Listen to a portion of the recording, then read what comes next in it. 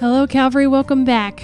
This is a place to find encouragement, camaraderie, and practical steps for spiritual engagement among the Calvary body in this fellowship desert. It's also a place for listening to each other's stories, finding connections to our own, and learning from each other.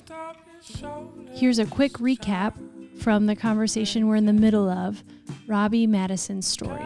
My stepdad and my mom, they went to seminary together, planted a church, so we became PKs, all of us. Oh, wow. And so that was a pretty significant part of our lives, especially in middle school. I felt like I was the kid that, for other people's perception, because I was talented, people thought that I got all the attention.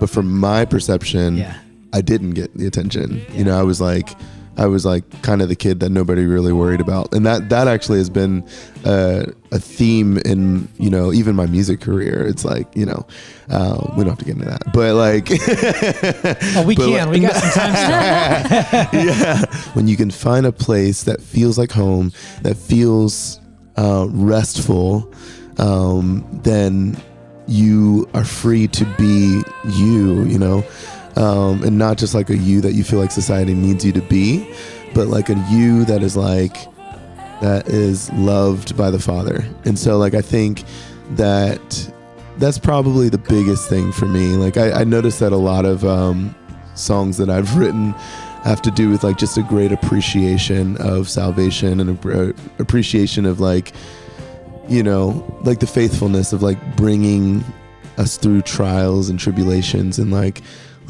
that whole great is your faithfulness. Like that's like a big, that's like a big theme. I think it's reoccurring for me. Like God is faithful. Like life is hard and it's challenging. We're going to meet new challenges all the time. And even though we don't know what tomorrow looks like we can lean on God today and every day, and he will be faithful because that's just who he is, So picking up right where we left off, here's Robbie Madison. There's a place for us.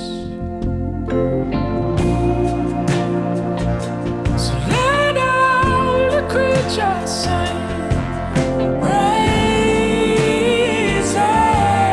over everything. Colors are made to bring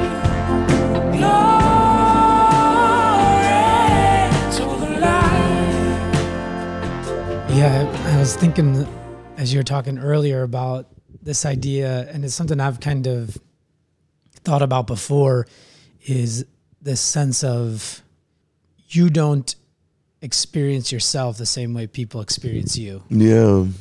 And I think I've wrestled with that more and more because I think I've noticed in myself and my personality, I can bring kind of an intensity to kind of like relationships or conversations or whatever it is.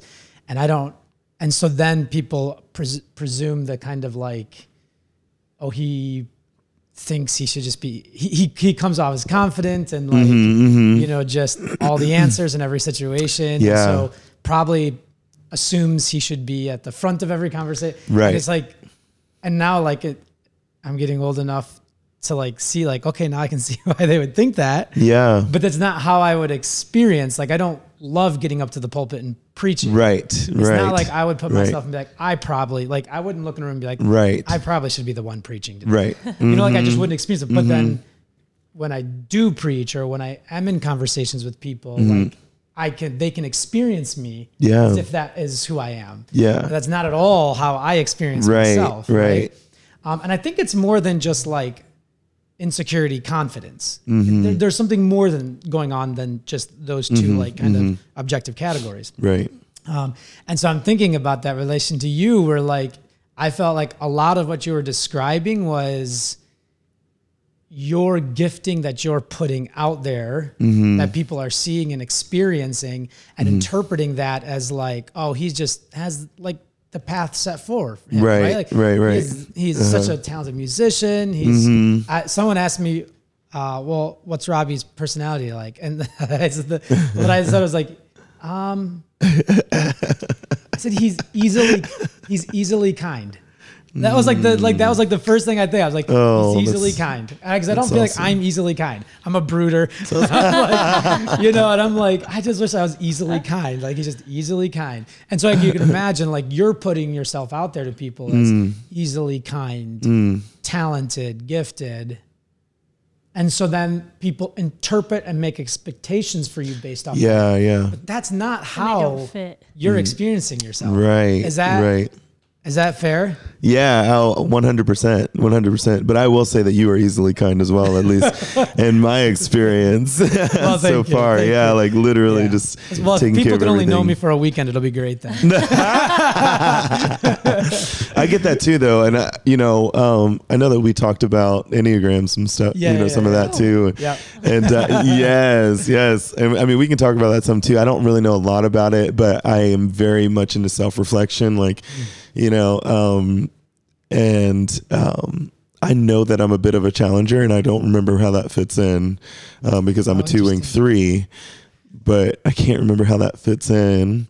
But I know that that's a big part about me, and I think that's a part with you too, right? You're a challenger.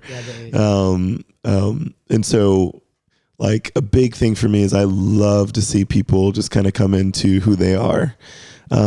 Pushing people out there. Like, if I see a talent in them and if it's something that I can help develop, I'm just like, I never am the person that, I think that this is a strength. I think some people might see this as a weakness, but I'm never the person to feel like I need to be the one to do something, like, especially if there's someone else who's an expert at it. I was like, then if you're an expert, I definitely don't want to do that. Like I don't want to fumble around. That's probably, honestly, it's probably the 3, because I think the 3 is like, they don't really like doing things that they're not good at. I just realized that one this year, because like anytime somebody asks me to play soccer, for example, because I get that a lot with South America and stuff, I'm like, no, I'll sit this one out. And so I had to like reflect. I was like, why do I need to sit it out? And it's like, probably because I'm not good at it, and I don't want to be like characterized by how horrible I am at this sport, and stuff. But yeah, I'm the same way. Like, it's just interesting. Like, people constantly are trying to put me in positions that I either don't want to be in, or don't feel like I need to be in, or just don't, whatever. Like, I've been put in pastoral classes. I've been put in lots of those things. And I think I have a pastor's heart for sure. But, I think in the human experience, we seek to define things so much. And so, like, for me, the natural path that people have for me is, you're a Christian, you're a communicator, you are musical, so you either need to be a pastor or you need to be a full-time worship leader, and it's like always those circles, when really the Lord has like sculpted something a little bit different with me, and I'm completely fine with it if I'm not listening to all of the pressures of the world, and so, but I've been in that situation so many times, like even speaking, like I can now say that I have a ability to communicate and an ability to speak, but I would have never said that until the past few years. And people have told me that so much, and I was just like, it just makes me so nervous. Like even the last position that I had at my church, a big part of why I was hired was for speaking, was like doing lots of like the sermon elements and reflective moments and whatnot. And I noticed the whole first year that I was there, I got nauseated like every Sunday morning. And I was like, I get literally sick every Sunday morning. And I didn't know what it was until almost a year later. It was like, I think I knew that maybe nerves were a part of it, but it literally was a sickness. So I was like, this must be something else. But, I made a decision later on, because my natural tendency is for, you know, with fight or flight, if I go in survival mode, is I prepare a lot. Like I start making a plan, and like that's just me. Like if I get in that mode, I'm making a plan. I'm fixing the situation, like you know. Harder. Yes. So I took public speaking in college. So I was like, okay, every time that I go to speak, I'm going to write down, you know, what I'm going to say. This is the story I'm going to do. This is the point I'm going to make, you know, whatever. And I would still get sick. And then one year, one of my friends was just like, I think I'm just going to go up there and just speak. And I was like, I'm going to do that too. Let's just make a pact to do that. And so we did. And literally so many times, like on the way up to the pulpit, I had no idea what I was going to say. And I would just try to listen and open my mouth and start talking. And people would come up and they're like, that story, you know, impacted me. Like I shared a story about an orphanage at one point, and it like struck a missions call within someone who like then pursued me about going to Argentina. We organized a trip to go to Argentina last year to spend time at the orphanage and stuff like, you know, it was like literally like we would have like multiple services. Well, we typically would have like 2 services. So I'd have to speak at both, and most people will sculpt it and say the same thing at both. But sometimes it would just be different because I didn't have a plan at that point, you know, like, so I'd say one thing at one service, one thing at the next service, you know, and I just wasn't sick anymore. And it just like, that was like an interesting thing for me. I was like kind of on that journey I think I was telling you about, like just really leaning into how has God wired me and lean into that. And like, there are tons of pressures that you might get from other people and that have the best intentions. Well, in a lot of cases, the best intentions for you. In other cases, it might be in best intentions for themselves, though they see that you can fit into that plan, you know, and whatnot. But it's really hard for me because the 2 part of me really wants to serve people and really will serve them over serving myself. Like that's my natural disposition. So it takes a lot for me to draw away and to pray and to reflect and be like, what is it that I actually want? What is it that I actually need? Most cases I don't know because I'm so clouded by what everybody else needs, which I think brings in that introverted side for me. Like it's where it clears up a little bit for me. I find it so fascinating that your body knew something that your mind didn't yet. Yeah. You know, that happens to me too. It's like, someone's like, how are you feeling? Like physically. And it's like, oh yeah, I guess I do live in a body. Let me think about that. Yes.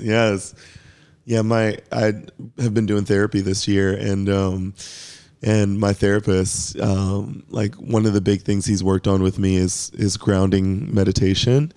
And because I would come into the therapy session so anxious, like typically from schooling or like just a tough day with the family or whatever. And like, I would come in and he could just tell that like I was, I don't know, tweaked or something. I couldn't tell, but then he could tell, and he's like, let's just do 5 minutes of grounding meditation.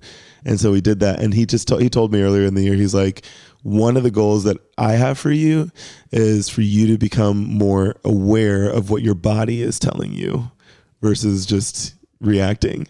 And I was like, And literally now, like I can notice like different things, like when I'm stressed or like reactions to different foods or, you know, different things like now I can kind of tell some of those natural triggers that I didn't really know was there before. I just thought that was a part of the whole experience. Right. Whereas like your body is literally giving you warning signs like that check engine light, you know? This is our story. This is our song. We're telling it slowly all I've known of a Savior and what He's done. It's a mystery. I'm gonna get a little timeline in here. It's been a fascinating conversation, and really appreciate just some of the thoughts and reflections here. Sure. And I'm as these are, each of these stories are piling up as we're doing them. It's what I'm really appreciating is just like the ideas it's making me think about that I wasn't otherwise thinking. And so really appreciate this conversation. Getting a little timeline here. So you kind of got us through high school. What did you do for university or college? Yeah. And I know you're in grad work now. Maybe explain that. Maybe you can kind of do like college to Elizabeth. Yeah. You know? Yeah. And give us a little bit of that. Which will be great too, because this will probably explain a little bit why I ended up in Chicago. Yes, right. Yeah. Right, that's right. I'm sure people are wondering, but like, yeah. So I grew up obviously doing music. I went to a performing arts school for 7 years. And my last 2 years of high school, I was in the All-State Jazz Band as a solo trumpet player. And so I was recruited by university, Newberry College, actually. And it was a small Lutheran college. I didn't know what Lutheran meant at that point. Actually, literally the first day of orientation, the president was like, he was talking so much about Martin Luther. And I leaned over to the guy next to me and I was like, is he talking about Martin Luther King? Is this Dr. King or is this? And he was like, no. And I was like, okay.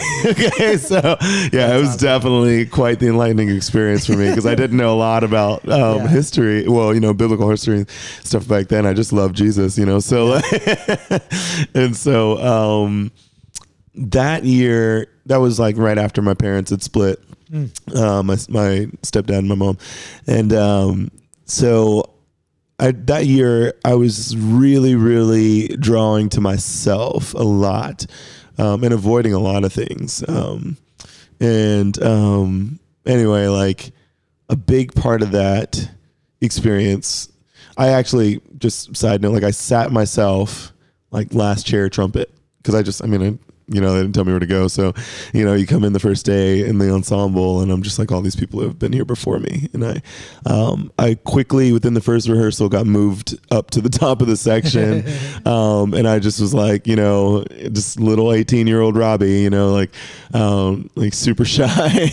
And, got plugged into a couple campus ministries, which was really nice, and campus ministries there were super small, intimate, because the college was less than 1,000 people. Okay. It's tiny. So, but all the campus ministries were student led.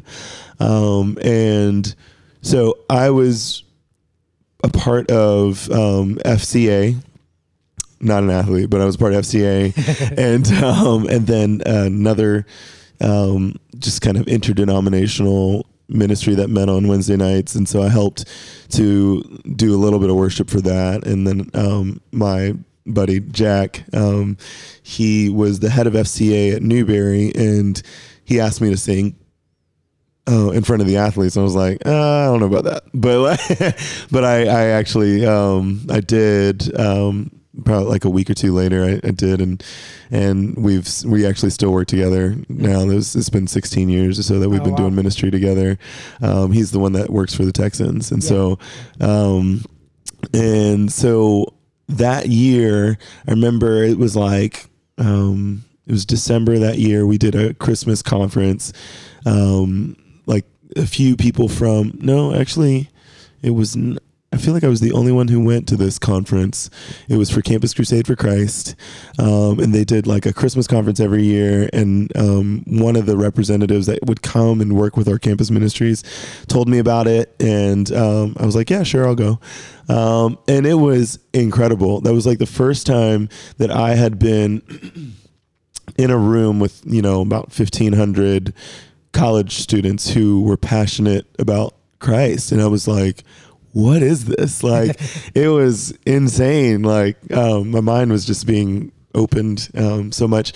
So I went to that, and at that conference, I felt the call to missions. And I could tell the whole story, but I'll save that for another time. But basically what ended up happening is I was called to do a trip in Los Angeles that summer. So I flew from Charleston to Los Angeles and spent 2.5 months living out there, working in the inner city ministry with homeless, convicts, gangsters, all of our ministry partners with a ministry called Here's Life Inner City ministry of Crew. And at that, when I arrived in LA, I met the staff team there, and one of the staff members there was one of your congregants, Amy Brandt. And so we became friends on that trip. She was one of our student leaders. And actually, I was just thinking about this last night. I think I was probably one of the only black students that, for anybody who's listening, you probably didn't know I was black, but but I was probably one of the only black students on the trip. I remember we did have a Filipino student, and we had a Filipino leader who I'm really, really close to still. And I remember Amy had studied African American studies for her undergrad, and I thought that was so interesting. Like, I was like, "What did you study?" I had never heard of that before. I was just like, I just feel like 18 years old. Everything for me was just so new. And I thought it was just like, I think it was just this initial connection that we had, and I just immediately just kind of felt this support in this organization that was predominantly white, and I was used to that. At that point, I had kind of been getting used to that environment of being like the only minority or one of the only minorities. But it was nice to have someone to feel like there was some extra support there.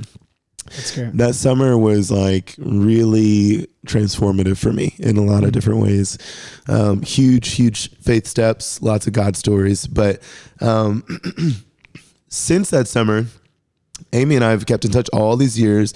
And I've kept in touch with, most of the leaders of that particular project too. We've had such a special experience. We've become like family, but I still reflect on that as like shaping my faith and shaping my spiritual experience. So went on undergrad.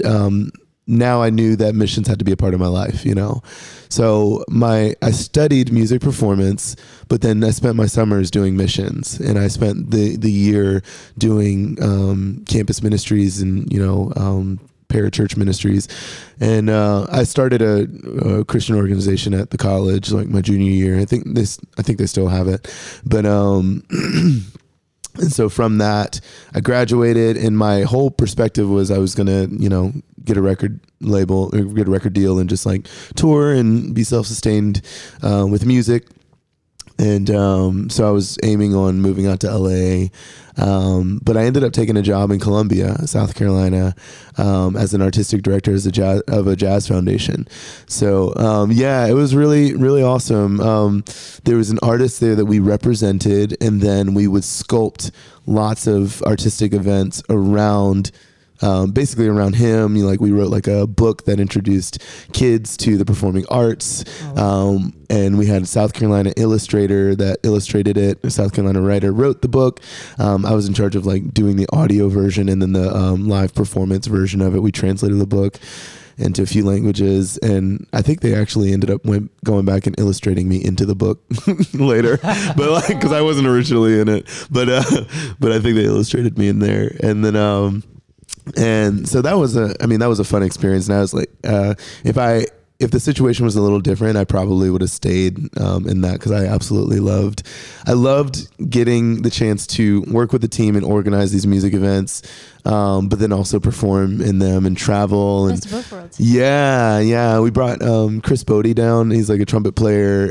We brought him down for a big old performance, and that was like, I was like, I have to be able to like help organize this. This sounds so fun, but then after that, I kind of moved on. I'd been gigging in the jazz scene, and so I continued doing that, but I just needed to do some different things and refresh. But then within that, I felt, I started feeling not like I was losing myself, but like I was just like, I just felt like there was a part of me that I wasn't being filled up in. And I actually remember like walking up and down Columbia, and I felt like every homeless person was staring at me. Like I would say that all the time, and I was like, they're just staring at me, and I can't do anything. Like, I don't know, And so I called my friend John Don in LA, and I was like, I got to do something. And he's like, come work a trip with us. So I went back out to LA, worked the trip, and I was like, I'm just going to stay out here. But I ended up not staying. I don't quite remember why, but moved back to South Carolina. Oh, yeah. I remember why. Because that summer is where I got the call to go to Argentina that next year. So yeah, I came back and started support raising for a year with my networks in South Carolina, and then I moved to Argentina for 14 months, and I worked with a team down there, and that was another transformative period of my life as well. I felt like I had a whole life. I mean, I had a whole life down there, between work and church and jazz clubs in Buenos Aires, and then I moved back in November 2012 is when I moved back from Argentina, and I plugged into my church, Seacoast Church, because I knew that they had I'd been there, I started going there in high school, but I went back because I knew that they had a Spanish ministry, and I was like, I just was really not ready to come home. And I was like, I definitely can't go to church in English. That's just going to be too much for me. And so I went to the Spanish service. Turns out they were they were about to relaunch in a few months later. So I started meeting with the Spanish pastor, and I ended up coming onto the team to help them launch, which was really nice. Nice to have a place to plug in. And we started an international ministry as well at the local medical school too. And so it just gave me those missions opportunities there. Well, shortly after arriving at Seacoast, Elizabeth had actually moved to Charleston as well, a month before I was, and joined that same campus of our church. And we had a mutual friend that knew me, and should I tell that story? That part of the story that I told Johnny last night. But yeah, so in the planting team, I had a friend of mine named Nikki, and she said to me after one of our planting meetings, she's like, you seem really legit. We need to get you wifed up. And I was like, what? Yeah, direct quote. And so I was like, okay, and I've kind of heard that before. So I was like, okay, that's nice, that you would say that. And so she's like, I think I know who your wife is. And I said, are you going to tell me? And she was like, no, I'm just going to pray about it. And I said, okay, good conversation. I'll see you later. And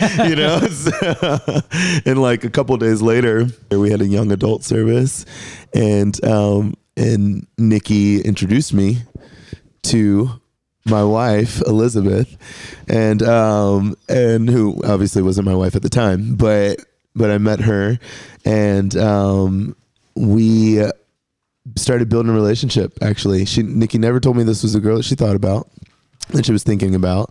But I don't know. I think we just had that natural connection that I just kind of knew this was something that the Lord was trying to bless as a part of even almost sanctification process for my life too, and so we built a relationship, started leading worship for the Spanish ministry together for a few months. And then they discontinued the Spanish service, but we plugged into the English services.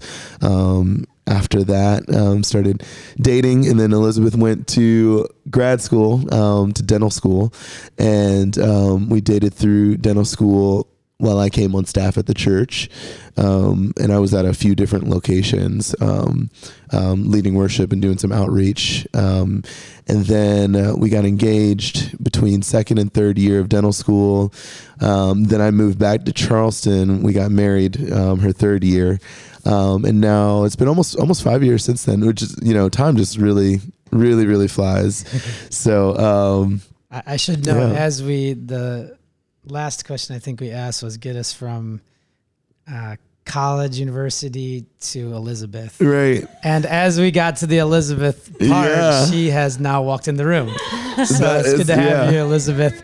Yeah. And on top of that, we And just that's right. And Amy. Amy was part of the story too, because it started with college. Right. It went so you could have said from Amy to Elizabeth. You know, it could have went that route too. So That is so funny. So funny. Any dirt you guys want to add to the story? Because we can handle. just kidding. So maybe you can just give us a little bit, you know, as we're kind of winding down here, just a little bit of what you're doing now, like what's your gig now? Yeah. So for the past 7 or 8 years, I've been on staff at a church, mostly overseeing worship, and then the past almost 5 years, youth ministry as well. And that's been great. Learned a lot through that. A few years ago, I decided that I was going to go to grad school. I had actually been waiting to go to grad school for a while, but I originally wanted to do grad school in a city where I wanted to network. So like New York, Broadway was a goal for a while. That actually just kind of went away a couple of years ago. But yeah, I was looking at school in New York, school in Boston, and school in Los Angeles, like one of those big cities. And, you know, any other thing. I actually was offered an assistantship at a school in North Carolina. And I was like, no, I don't really want to do that because I don't want to work there. But we had kind of formed a life in Charleston, you know, and I could tell we were going to be there for a while, and I checked out the local program and found a Master's of Arts in Teaching and Conducting, focused a little bit more in choral conducting, which I do a ton of vocal arranging, even at our church, like for a lot of our recording projects and things, I'll do vocal arranging. It's always been something that I've done. And my undergrad was focused more in instrumental, also in performance and conducting, and so this was it seemed like, you know, it was a good fit because it was giving me more of the educational side of things, more of the conducting side of things, and more of the choral side of things. So it was pretty well-rounded, and for a lot of teaching opportunities, which hopefully later on, not right now, but later on, I will probably teach in like a college setting or something like that. So yeah, this gives me that qualification to do that and the training. So outside of that, I just stepped down from staff. I still lead there. So we're still a part of the church. But I also, I'm an independent contract musician and also, you know, worship leader as well. And I work with sports ministries. So right now I work as a worship leader with the Houston Texans. And then also just collaborating with other church partners that I've made over the years, recording some projects, and then also doing music projects with some of the local symphonies and jazz orchestras. And I also started an artist development program called Singers Like Us, which gives me the opportunity to use the music education side and then also just pour into, like, specifically their artists that either are already performing, already recording, or, you know, that's their track. So they're like very driven, very, you know, close to performance. And I really love being able to pour into that because that challenging aspect of my personality is able to come out in a way like somebody's already passionate. So it's not like, you know, I'm not trying to create passion. I'm just fueling that passion and being able to like maybe push past some fears and anxieties, and then like use some of the pedagogy to make things a little bit easier for them, you know, accomplish some of those musical goals. So yeah, cool. if that made sense. I mean, I know it's a lot of different things. So yeah, the way I answer that is I'm a pastor. And like mine's a little bit simpler than that. Two maybe last things. One reflecting, so I'll say them both and then you can kind of answer them. One is, you know, we asked the question earlier, or kind of stated the fact that sometimes people experience us different than we experience ourselves. Mm-hmm. I'm curious, you know, as you come to the end of sharing your story to this point of your life, what would you want people to know about Robbie Madison? Like when they like, who is Robbie Madison as you would want them to know you? Because, and I'll clarify in some ways, like none of us want to be defined by our worst day. Yeah. But we're probably far enough along in life where we know we're probably not fundamentally what we are on our best day. Right. So Right. we're in that middle. It's like, this is really how I want people to experience me. 'Cause this is what I know about myself. So that's kind of one. Yeah. And then we're in the season of Advent. Yeah. Advent is obviously very deeply shaped by the idea of waiting and longing. And I'm curious if you have a story in your life where you've really had to experience this sense of waiting. And maybe you're still waiting, or maybe you went through a season of waiting and God provided. Yeah. Two last things. Yeah. Some deep questions. Those are good. Do I need to repeat the first one? I know that was kind of long, but no, I think I got it. So what do I want people to know about me? Yeah. How to experience me, and then Advent season. Yeah. Is there a period of waiting? So I'm trying to think. So if I were to simplify that first question for myself, I would say Robbie is an imperfect human being that has been blessed and favored by the Lord. I feel like it's all just been grace gifts, not necessarily things that I've been deserving, but things that a good father has decided to bless me with, and so I would hope and pray that when people experience me, that they experience love, peace, and kindness, and that they would have grace for me in the discovery of my own imperfections, and that humbly that my art would be a blessing to them, because art is something that's like the most vulnerable. When you put yourself out there, it's something that's super vulnerable, and but there is a beauty in messages and being able to share that. And so now knowing like a part of my story of like the person that doesn't really put himself out there, it's even more, challenging for me. So anyway, I always hope that people are just like blessed and, that they feel invited, I guess.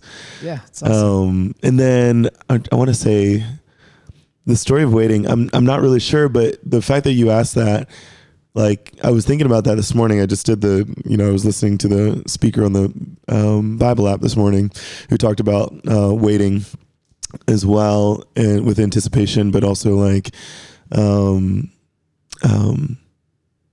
active waiting, like always being prepared and, sharing the love of Christ with people. And I think about that. I was literally just reflecting. I was like, am I ready for Jesus to come like today? And I think in a big sense, yes, I am. But in another big sense, it's like I really love my life here, and I don't understand everything about eternity and what that would look like. But it's a beautiful feeling to love your present and to have contentment, and I'm grateful for that. But I also am waiting, because I don't know. I think that every day is a mystery, and I know that the Lord has so many blessings. He has so many things in all the different aspects of our lives. And I think I'm just a big component of like not trying to judge the future based off of the present. But I also am big on surprises. I like surprises. So yeah, I think that I am definitely in a perpetual state of waiting. I think that I have hopes and dreams. Definitely like a lot of musical things too, like that I've yet to experience, but I'm also pleased and blessed by what I have been able to experience. So I feel that. I feel something in the future. I don't know what it is. I can kind of like see it, but kind of waiting to see that, As I'm listening to you, I'm thinking in many ways, like this whole year has felt like waiting, for so many of us, and those listening, I know I've talked to as well. So I'm curious, like, whether, I know your schedule probably has looked different to some degree, but in this year of waiting, I'm curious just how the Lord has made himself known to you. It can be as small as like the trumpet part in this part of this song, or it can be like as broad as You know, the book of John or something like that. Right. It's a good question. I feel like it's happened, I mean, throughout my whole life, but I'll just share like one story that is an example for me. They're starting to kind of flood back now, but like, I'll share, I don't even know if you know this story, Amy, but this is like, when I was I wasn't recruited, but like when the whole process of ending up in LA the first time.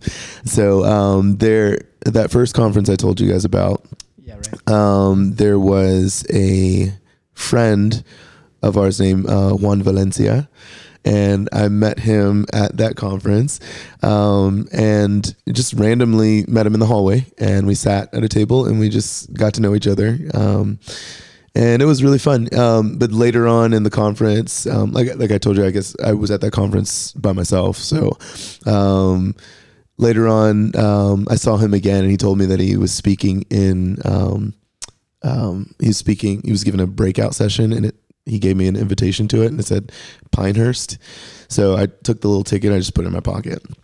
And so when I really felt called to missions, I prayed. I was like, I don't have any direction of like, I was like, how do you know where you go? Like, I don't know. Like, you know, but I looked at the screen with like all the cities on there, and I just like prayed about where he would call me. And for some reason, what popped out was Los Angeles. And I was like, in my mind, that was just so like far from what I would have thought like he would, you know, mainly because my only context for Los Angeles was like the entertainment industry, I think, at the time.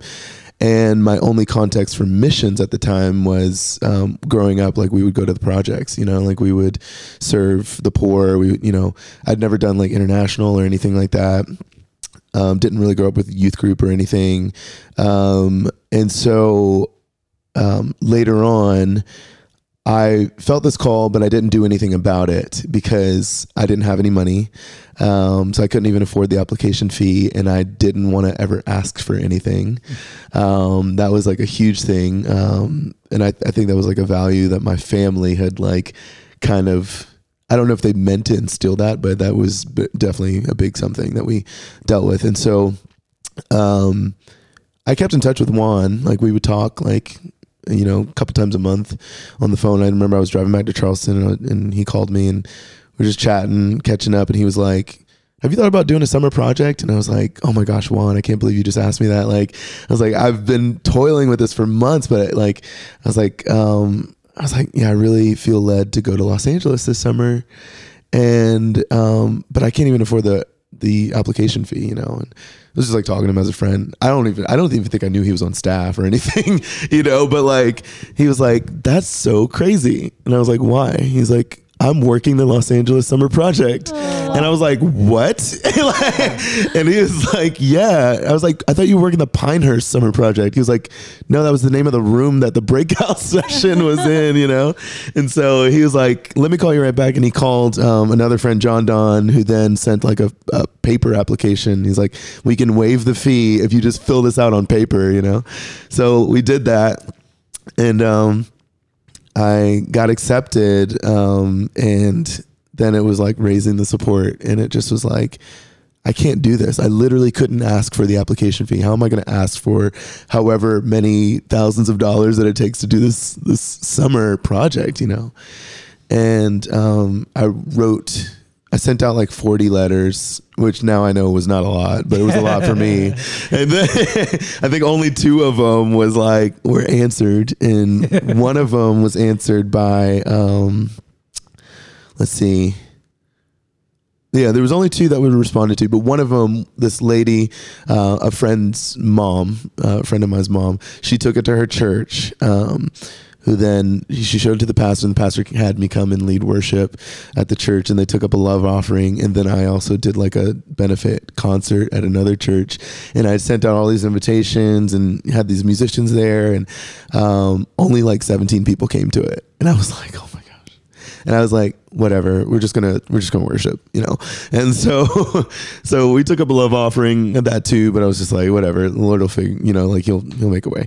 And I got home and started counting the money, and like, I literally had almost made the whole support goal in one day, like from leading worship that morning to the support concert, you know, and then I just had to like raise like a little bit more or whatever. And it was just like one of those first moments of missions, like, you know, just like step out in the call and like watch God provide for that. And I think along the way, like, I've just always developed this assurance that I knew that he was there. I knew that he was in it, you know. I have actually a lot of crazy stories too that, but like, it's just the same thing, like of God just providing in really crazy ways, letting me know that he's there. Yeah. You know? Present with you.